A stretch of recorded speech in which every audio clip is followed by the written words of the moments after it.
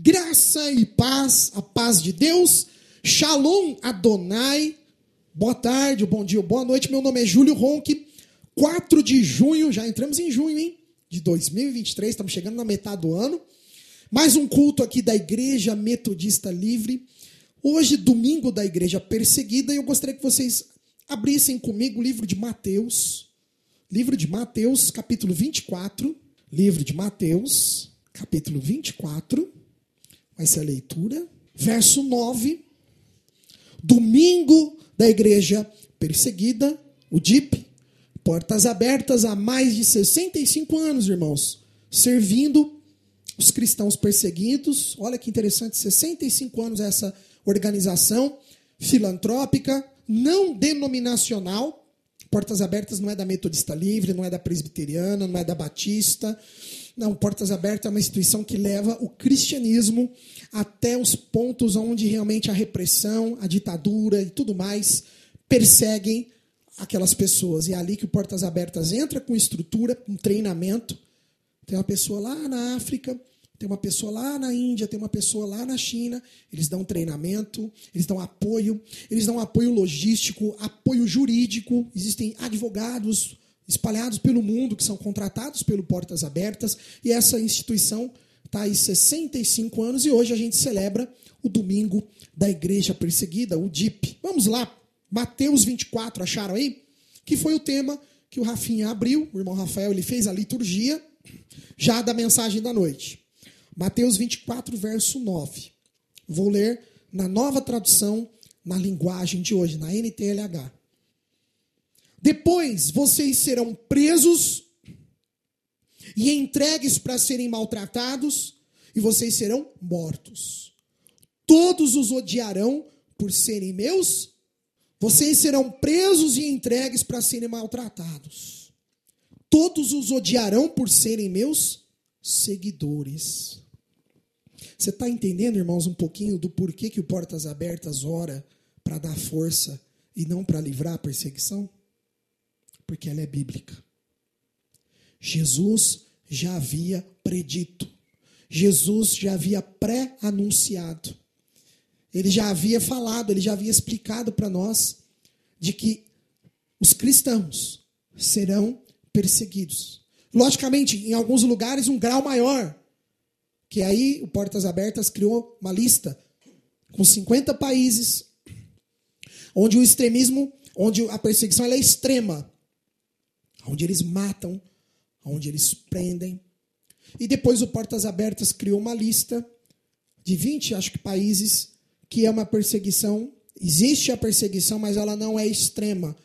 Ela já é uma perseguição considerada de países que também estão ali, perseguindo os cristãos.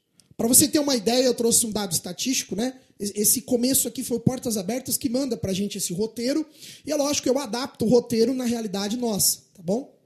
Olha aí que legal. Hoje, mais de 360 milhões de cristãos enfrentam a perseguição. Você tem ideia que dá mais de um Brasil? Hoje nós somos o quê? 290? Eu nem sei quanto está o nosso censo. Sei lá, 290 e poucos milhões de brasileiros. Nós temos mais de um Brasil inteiro de cristãos no mundo que são perseguidos. Você tem noção disso, irmãos? 1 em cada 7 cristãos no mundo ele é perseguido. Fala para quem está do lado assim, ó, fala para ele, glória a Deus. Irmãos, Deus nos deu uma terra onde nós, embora em alguns lugares temos uma certa perseguição, mas não é nada comparado com esses países que a gente vai falar um pouquinho deles hoje. Glória a Deus. Deus teve misericórdia, porque estamos numa terra onde ainda temos a liberdade, onde ainda podemos estar estamos de porta aberta. Temos um alvará, temos licença do governo, estamos aqui. Nenhuma pessoa pode, nesse momento agora, conforme a Constituição nossa, interromper esse momento litúrgico que a gente está. Você sabia disso? Não pode entrar ninguém nesse momento e interromper. Conforme a nossa Constituição. Ainda temos essa prerrogativa, esse direito. Mas nesses lugares, irmãos, olha, preste atenção. 1 em cada 7 cristãos é perseguido. A perseguição é realidade em 50 países que o Portas Abertas criou uma lista mundial de perseguição e uma lista de países em observação, que são 26 países. E aí as pessoas, o Portas Abertas levantou uma pergunta interessante, que as pessoas fazem um questionamento. Mas quando que começou essa perseguição? Foi agora? Foi a década passada?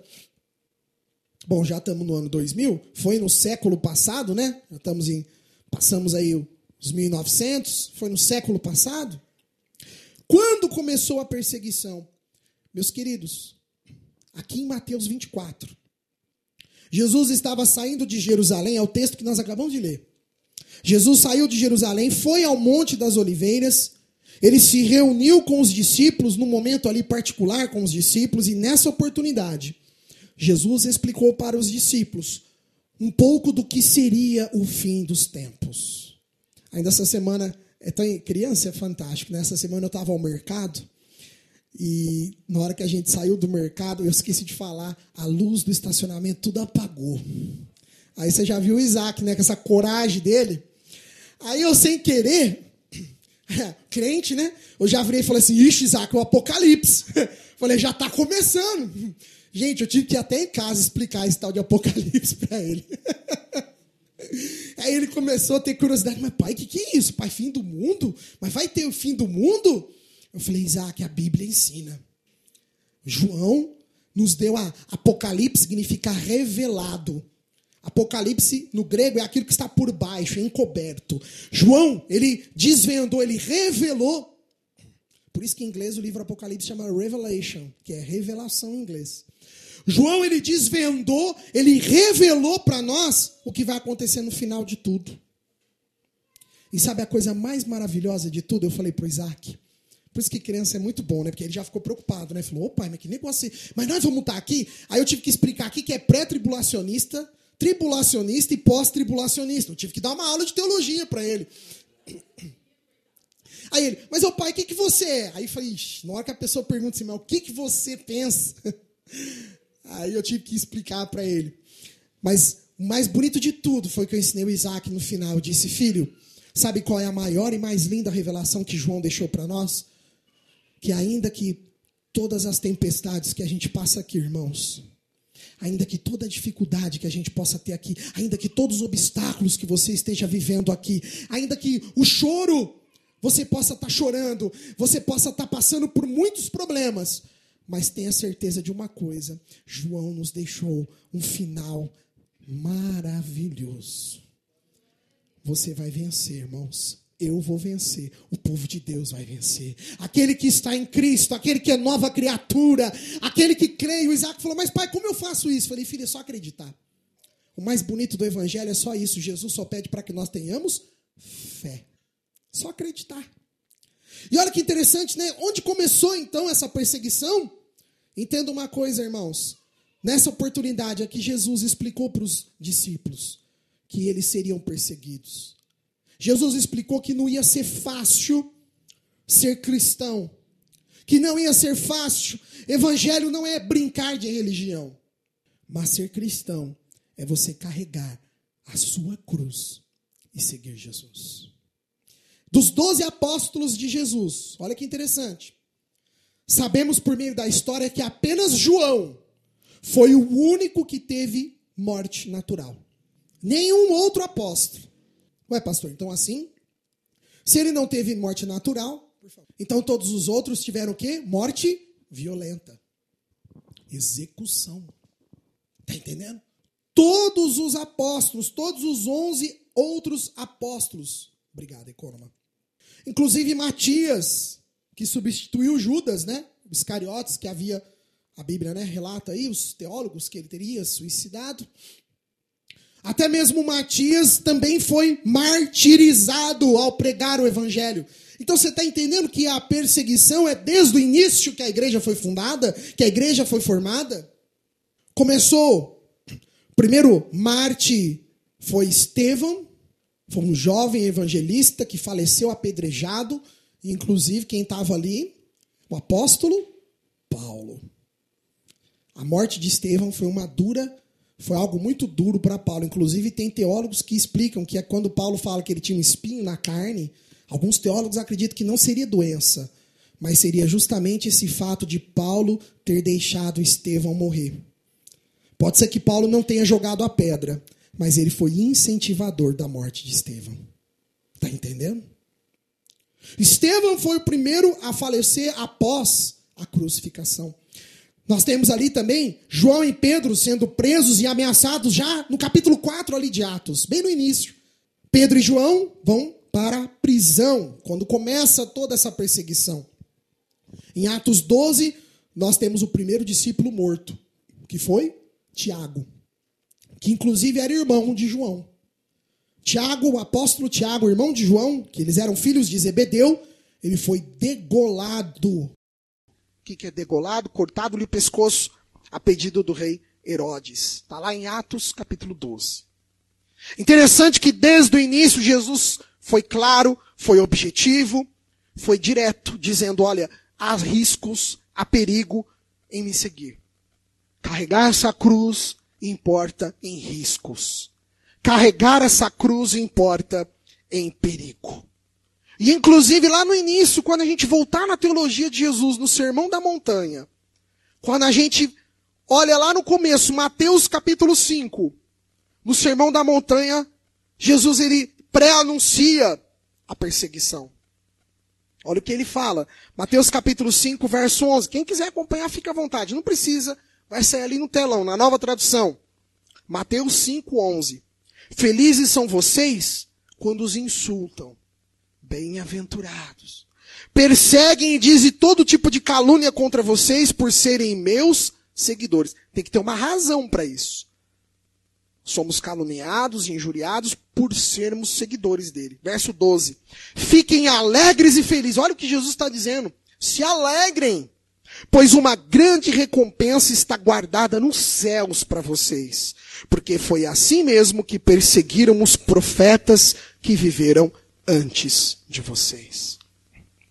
E é uma verdade, quando a gente começa a olhar o Antigo Testamento, gente, no período do rei Acabe, Jezabel, quantos profetas de Israel não morreram? Havia uma escola de profetas, gente, no tempo de Eliseu e Elias. Havia uma escola de profeta. Você tem noção disso? Tinha um lugar onde eles formavam sacerdotes. Eles ensinavam os sacerdotes. Mas no tempo do rei Acabe e da péssima, terrível rainha Jezabel, houve um sangrento embate e muitos, ou vamos dizer que praticamente quase todos os profetas foram mortos. Isso já lá antes de Jesus. Você está vendo como que a perseguição já é antiga? Lucas, nesse mesmo trecho aqui, Lucas registra algo. Você vê o médico, Lucas, ele vai um pouco além, né? O médico ali, objetivo, ele vai ali sintetizando. Lucas acrescenta ainda um comentário fascinante nesse momento em que Jesus está ali falando para eles sobre o fim dos tempos. Quando você procurar lá em Lucas capítulo 21, no verso 15 e 16, Lucas diz o seguinte, olha que bonito, no mesmo trecho que Jesus estava ali falando com os discípulos sobre o fim dos tempos, Lucas ele nos dá uma receita um pouquinho maior, ele nos dá uma informação ainda mais profunda daquele momento, quando Lucas diz para a gente o seguinte, porque eu lhes darei palavras e sabedoria que os seus inimigos não poderão resistir nem negar. Verso 16. Vocês serão entregues às autoridades, presta atenção, vocês serão entregues às autoridades pelos seus próprios pais, irmãos, parentes e amigos, e alguns de vocês serão mortos. Você fala de Jesus que Lucas acrescentou naquele mesmo Mateus 24, em que pese Mateus ele não nos deu essa informação, Lucas foi mais preciso, ele foi mais observador. E olha lá, Jesus dando uma revelação. Serão entregues pela própria família. Gente, hoje nesses países, principalmente onde há o muçulmano, o islamismo, onde há o hinduísmo, na Índia, as pessoas que se convertem nesse país, elas perdem a família dela, porque já começa a própria família já a persegui-lo. Perde casa. Tem relatos do Portas Abertas de pessoas que perderam a sua casa, os seus bens, perdem tudo. Você está entendendo? E quem entrega ela são os próprios familiares. Olha a palavra de Jesus aqui. Jesus falando lá no início da igreja cristã. Ele já dando a revelação para nós aqui. Que a família iria entregar a própria pessoa. A própria pessoa seria entregue pela família. Jesus, ele caminhou com os seus discípulos e em toda a adversidade que se apresentou. E quando Jesus orou pelos apóstolos, segundo os registros de João, olha que bonito. Jesus andou com os discípulos e ele deu força, irmãos. Ele só não virou e falou, vai ser difícil a carga. Não. Mas ele também deu conforto. Olha o que ele orou por nós, lá no livro de João, capítulo 17, que ele falou assim, João 17, verso 15 ao 18, na nova tradução, na linguagem de hoje. Você que está pelo Face, não dorme não, minha benção. Olha que bonito que Jesus orou, dando força para os discípulos, né? Porque era um momento duro ali. João 17 já está quase chegando no momento da crucificação. Jesus sabia tudo que ia passar e ele tinha que preparar os discípulos para aquele momento. E olha que Jesus ora. João 17:15, na nova tradução. Não peço que os tires do mundo, mas que os guarde do maligno. Está entendendo? Assim, como eu não sou do mundo, eles também não são. Verso 17. Que eles sejam teus por meio da verdade, a tua mensagem é a verdade. Verso 18. Assim como tu me enviaste ao mundo, eu também os enviei. Fala para quem está do lado, Jesus está te enviando nesse momento. Irmãos, não tem saída não. Você do Face aí, meu querido e minha querida, Jesus está te enviando. Você pode dizer, não, isso é coisa de pastor. Isso é coisa dos obreiros, é coisa de evangelista. Não, irmãos. O ID que Jesus nos deu é a todo cristão. Em todo e qualquer lugar nós temos oportunidade de falar do bem. De falar bem e do bem que ele faz. Falar do bem e das bênçãos que ele faz na nossa vida. Jesus, maravilhoso, está dando força para os discípulos. E olha que interessante. Quando o Portas Abertas visita esses cristãos perseguidos, foi uma informação que eles deram para a gente aqui no script. Quando eles visitam os cristãos nesses países, olha como é a oração que esses cristãos fazem. Orem por nós, olha o que eles estão pedindo. Eles estão pedindo para nós, igreja. Orem por nós, para que haja o que houver, permaneçamos firmes na fé. Fala assim, não é de Deus, irmãos. Essas pessoas maravilhosas, que com tanto amor, né? Olha, queridos, orem pela igreja perseguida, mas orem por nós, para que a gente tenha, para que a gente permaneça, para que a gente tenha fé, para que a gente permaneça na fé, para que a gente continue firme. Por isso que eu digo que muitas vezes a nossa oração está errada, irmãos. Quer dizer, não existe oração errada, mas equivocada. Orem para que permaneçamos na fé. E olha que interessante, estou terminando já. Paulo, ele escreve aos cristãos de Roma, e ele incentiva os cristãos de Roma a viverem em paz com todos. Que os cristãos não deviam procurar vingança, preste atenção. Mas pelo contrário, eles tinham que, inclusive, olha lá que interessante Paulo dizendo, alimentar até mesmo o inimigo faminto. E dar água ao inimigo sedento. Será que você tem coragem disso? Difícil, né? A gente orar por aqueles que nos perseguem, fazer o bem por aqueles que nos perseguem. É isso mesmo, vamos ver lá. Olha aqui, ó, Romanos, capítulo 12, do verso 19 ao verso 21, lá na nova tradução. Olha que bonita mensagem. Meus queridos irmãos, nunca se vinguem de ninguém. Pelo contrário, deixem que seja Deus quem dê o castigo. Pois as escrituras sagradas dizem, eu me vingarei e acertarei conta com eles, diz o Senhor. Verso 20. Mas façam como dizem as escrituras. Se o seu inimigo estiver com fome, dê comida a ele. Se estiver com sede, dê água. Porque assim você fará queimar de remorso e vergonha. Verso 21. Não deixem que o mal vença vocês. Olha que frase linda, irmãos. Essa é a frase para cada crente. Mas vençam o mal com o bem. Você tem vencido o mal com o bem? Sabe a coisa que eu vejo? Cristãos, muitas vezes desejando o mal para as pessoas, nós não podemos, irmãos. É difícil, pastor Júlio? Eu sei que é. Não é tarefa fácil. Mas Jesus, ele pede para a gente amar o próximo. E Paulo está dizendo aqui, olha, se o teu inimigo tiver com sede, dá água. Se tiver faminto, dá comida. Sabe? E é justamente esse o trabalho do Portas Abertas. Eles vão até essas regiões onde os cristãos são perseguidos e eles ensinam que os cristãos devem focar, inclusive, em amar os seus inimigos. Vocês lembram ano passado um vídeo que a gente assistiu de uma mãe, acho que foi uma mãe ou um pai, eu não me recordo agora, que teve a filha raptada pelo Boko Haram? Ninguém lembra disso, né? Rapaz, eu tenho uma memória, hein? Ano passado a gente passou esse vídeo, vocês lembram? E o que aquela mãe, que benção, irmãos. E o que aquela mãe ou pai, agora eu não lembro a figura, mas o que ele ensinou? Que ele tinha perdoado quem tinha matado a filha dele. Ou a filha dela, não lembro. O Boko Haram capturou cerca de 450 meninas de um vilarejo.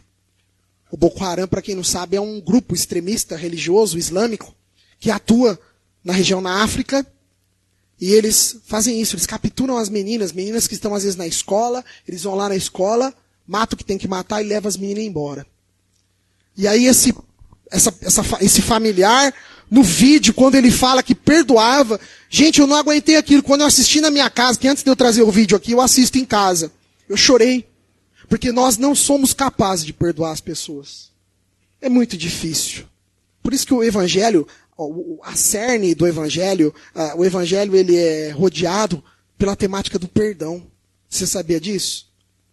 O Evangelho não é, a base do Evangelho não é que você dá e você vai receber. Tem muita gente que gosta dessa parte, né? Dando que se recebe. Tem muito pastor que gosta disso, né? Irmãos, vamos lá, a campanha dando que se recebe, vai prosperar, tal. Tudo isso é bom, é positivo, não estou sendo contra. Mas a base do Evangelho, sabe qual que é? A base do Evangelho é justamente essa. Perdão. Será que nós somos capazes de perdoar o nosso inimigo? Aquela pessoa que faz o mal pra gente? Esse é o trabalho do Portas Abertas. Ensinar esses cristãos a viver em paz com todos. Nunca procurar vingança. Mas o Portas Abertas tem buscado a ajudá-los, a ensiná-los, a socorrê-los.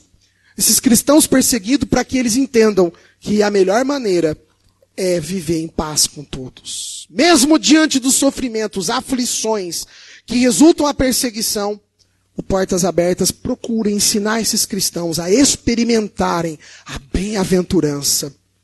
Lá Mateus capítulo 5, bem-aventurado são os que são perseguidos. Somos nós que somos perseguidos, bem-aventurados. Eu imagino, irmãos, que para nós não é fácil. Não é fácil a gente entender que um cristão que está sendo perseguido e ele está pedindo para a gente orar, não é para acabar com a perseguição, mas para a gente orar para que Deus dê força para ele. É difícil a nossa concepção. É difícil a gente entender isso. Por isso, a gente precisa ser fiel a Cristo. E na medida do possível, a gente ser um parceiro da igreja perseguida. O Portas Abertas tem sido um parceiro com esses cristãos, e quem depois quiser no final fazer parte, a gente vai ensinar certinho, tem como você entrar no site, fazer a inscrição, para você receber as revistas do Portas Abertas que eles mandam, e é muito interessante, e nós vamos ao final, depois da reunião, a gente vai deixar estabelecido que até domingo que vem, se você quiser de repente trazer uma oferta especial para o DIP, você vai ter a oportunidade de abençoar uma oferta especial que nós vamos mandar para o Portas Abertas. Não vai ficar na igreja, não vai ficar aqui na igreja local, mas nós vamos encaminhar, como a gente faz todos os anos, né? Todos os anos a gente faz isso. A gente manda uma oferta especial para o Portas Abertas. Então eu vou dar essa semana para os irmãos até a Santa Ceia. Aí no domingo de ceia, aquele irmão que quiser, tem um envelope de missões, eu acho que ainda tem um envelope aí de missões por aí. Se não tiver, me avisem, para eu depois já trazer envelope de missões. E aí você vai colocar específico que é para o Portas Abertas, aquela oferta, e você pode tornar aí um parceiro ajudando a causa da igreja perseguida. Obrigado, pastora. E o que eu quero agora trazer 3 coisas, eu já estou encerrando. Porque até agora foi um texto que o Portas Abertas mandou. Mas eu falei, eu não consigo fazer uma pregação em cima de um texto de alguém, eu tenho que Deus da pregação no meu coração também. E eu orei essa semana e eu achei interessante, eu queria fazer uma releitura disso tudo. Deus me deu 3 coisas no coração sobre essa questão da perseguição, do sofrimento, que nesses países a gente pode tirar lições valorosas. Primeira coisa, fala para quem está do lado, sempre vai ter dificuldade. Estela, sempre vai ter dificuldade, viu, irmã? Irmãos, sempre vai ter dificuldade. Sabe, aprenda uma coisa. A segunda coisa, não reclame dessas dificuldades. Ixi, pastor, o senhor já começou a dificultar, tá? Na primeira já foi duro, agora a segunda já fica mais difícil. E a terceira, ore para suportar a dificuldade. São essas 3 coisas que eu gostaria, rapidinho, 5 minutos. Sempre haverá dificuldades. Queridos, é notório, sabido, sei disso, que ser cristão não significa que nós vamos nos eximir dos problemas. Não nos impede dos males. Não nos torna pessoas blindadas. Eu acho muito interessante, né? Tem uns pessoal aí que vende até uns livros, não sei o que, blindado. Legal, é positivo, se você gosta de ler, amém, irmãos. Mas não pensa não que tua vida é blindada. Não tem isso. Ué, se o próprio Jesus sofreu numa cruz, o que eu posso esperar da minha vida? Está entendendo a linha de raciocínio? Se o mestre que é o mestre, o Senhor do Senhor, não estou dizendo que é para a gente ir para a cruz, pelo amor de Deus. O sacrifício já está lá. Jesus já pagou o preço. Mas ele falou, cada um carregue a sua cruz. Então, às vezes a gente pensa esse negócio de blindado, né? Que blindado só tem um exército lá. Nada nessa terra é blindado. Não tem. E muito menos a nossa fé.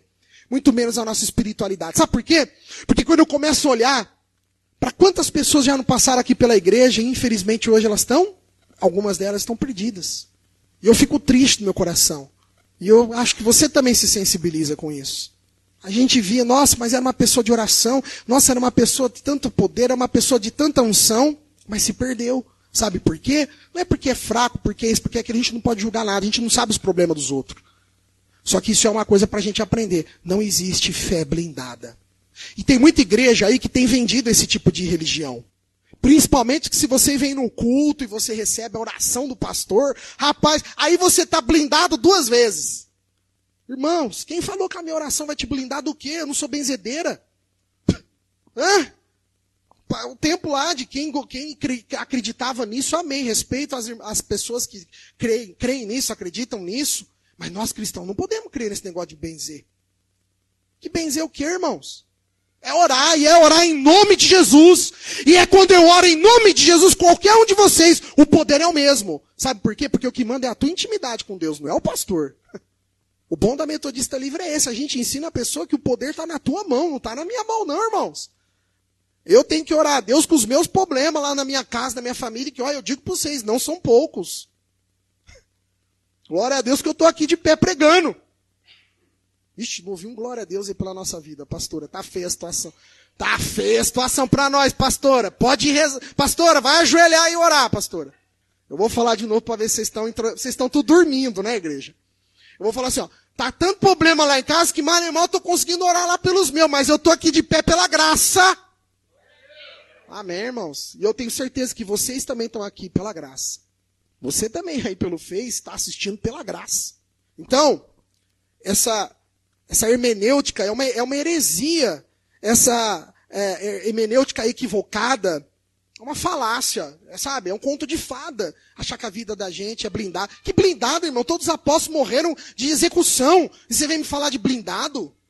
Os apóstolos tiveram a pior morte que alguém pode ter tido. Pedro foi de ponta cabeça. Pedro, ele não queria ser crucificado. Ele falou, o quê? Eu não posso ser crucificado igual Jesus. Que isso? Eu não sou nem digno de ter a morte que Jesus teve. Olha Pedro. Pedro falou, não, me coloca de ponta cabeça, pelo amor de Deus. Morreu crucificado de ponta cabeça. Porque ele não concebia de ter a mesma morte que Jesus. Falou, não, eu não sou digno nem da morte que meu Cristo foi. Sabe? Queridos, essa teologia de que depois que você aceitar Jesus, tudo vai ser flor, tudo vai ser perfeito. Jesus nos advertiu. Olha lá, João, capítulo 16, verso 33. Não precisa abrir não. Eu vou ler na Almeida Corrigida Fiel. Tenho-vos dito isso para que em mim tenhais paz. Agora vem a parte que eu quero dizer. No mundo tereis Povo de Deus que sabe tudo, aleluia. Mas aí tem a segunda parte, que é um manancial de refrigério para nós. Mas tem de bom ânimo, eu venci o mundo, disse Jesus. Aleluia. Então saiba, irmãos, que todos nós passamos tempestades, problemas, mas tenhamos fé, tenhamos força, permaneçamos firmes em Jesus. E não reclama dos problemas não. E aqui não tem povo que é murmurador, então? Oi, que bênção. Só tem gente alegre, feliz.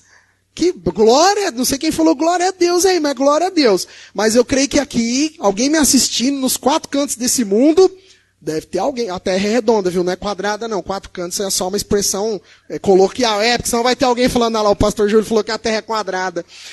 Nos lados de todos os hemisférios da Terra, tem que tomar cuidado até o que fala. Deve ter alguém aí que murmura. Será que nós nunca murmuramos, igreja?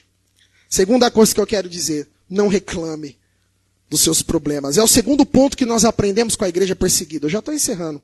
Se nós sabemos que vamos ter problemas, vicissitudes, dificuldades, e para que vai adiantar a gente reclamar tanto? E eu tenho um monte de ensinos bíblicos que fala que não é para a gente reclamar, hein? Que o cristão precisa aprender que é necessário ter uma vida de gratidão.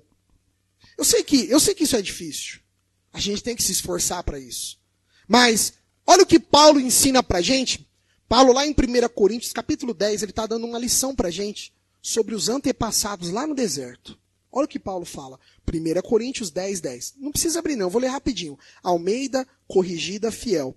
E não murmureis, como também alguns deles murmuraram e pereceram pelo destruidor. Se a gente for ver a história do povo hebreu, que vagou no deserto, que era para ser 12 dias a 1 mês, lembra? Vagaram quanto tempo? 40 anos. Sabe por que eles vagaram 40 anos? Porque eles murmuravam. E além de tudo, sabe o que aconteceu? Não entraram aonde? Na terra prometida. Você está vendo como esse negócio de murmuração é um trem que Deus rejeita?